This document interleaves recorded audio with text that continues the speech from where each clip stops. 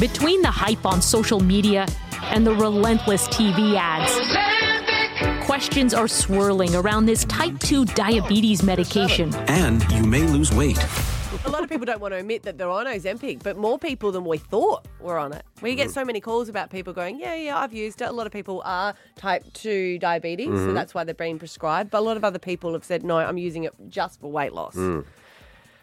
So it feels like all of Hollywood's on it, though. You know, you look at it and you're like, oh. So we wanted to find out what a celebrity personal trainer thinks about it. Jono Castano joins us. Morning. Morning. How are we? We're great. So you were the trainer responsible for getting Rebel Wilson into shape. Yeah, that's me. That's the one.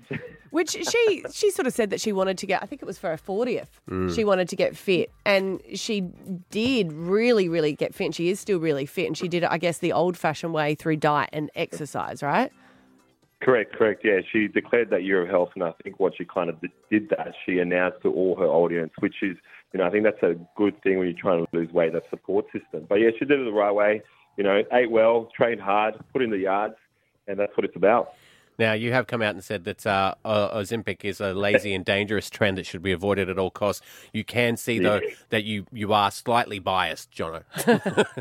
Yeah, I'll add in the capital letters there with the lazy.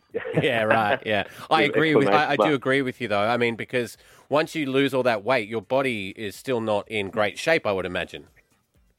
Correct. So what I've found, obviously, you know, I work in the industry, and what I've found is as soon as people are getting off it, they're either putting the weight back on, they've lost an extreme amount of muscle mass, which is a big thing, you know what I mean, because you're not intaking enough calories throughout your day. So you're kind of taking a big, massive step back, to be honest.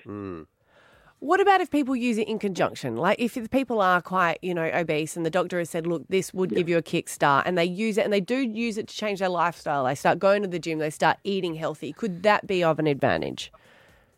Is that safe? Well, you got to think about why, you know, like Ozempic was made. You know, it's for, like you spoke about, type 2 diabetics. And I think, you know, if you are in that category, then like, hey, go for it. But I think if you're not in that category, I think we're setting ourselves up for failure and giving false hopes out there for people that obviously just don't want to get to the gym and put in the yards. You know, just get yourself a personal trainer and then they'll put you through the ringer. Yeah. I think I understand what you're saying, and I think what is hard though is it's for some people they may not be able to do that. You know, they're working full time, they got 3 kids. I know it's easy to say you make time and all that kind of stuff, but no, I'm not talking about you specifically, Abby. I'm just speaking the could be a man I'm speaking of. Of course. You know, like it is, and we live in a world where we do use drugs. You know, we take all sorts of things in our body to stop viruses and whatever. Correct. Yeah, well, I guess, you know, like it's a 24-hour day, you know what I mean? For me, I'm a busy person as well, and I totally understand. But at the same time, if we just fix our eating habits, that's going to automatically help you lose weight. Do you know what I mean? So you don't necessarily need to go bang out a session at 100%. You can just simply go for a walk, or you know, like you're working today, just get up off the desk and go do something. You know, like it doesn't need to be at that gym. You can do whatever. Just eat well. Can I ask a question, Jono? How long do you reckon it takes before, like, let's just say you haven't done any gym for years and years and you've started going back. How long do you reckon is the tipping point where you actually start to enjoy it? Never. I think never. You're going to get me out of a job out here. No, never. I would say, you know, each individual is so different. You know, like for me, whenever I plateau and I put on a massive amount of weight, I think once I get back to the gym, you know, it kind of I remind myself on, like, you know, how good it is to actually train and the benefits of that, you know.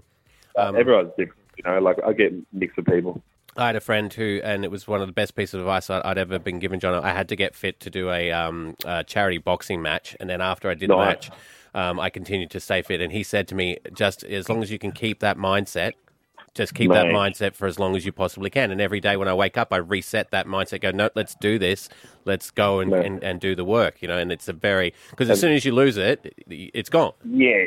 You're Gorski's, yeah, and I think that's such a great thing to take on board. And for the listeners out there, you know, I think if you can get that mindset and create that, I think you're unstoppable. And like, fuck, mate, who knows what you can do with that? Yeah, fair enough. Good on you, buddy. All right, there he is, John Castano, celebrity trainer, on the air with us here at B105.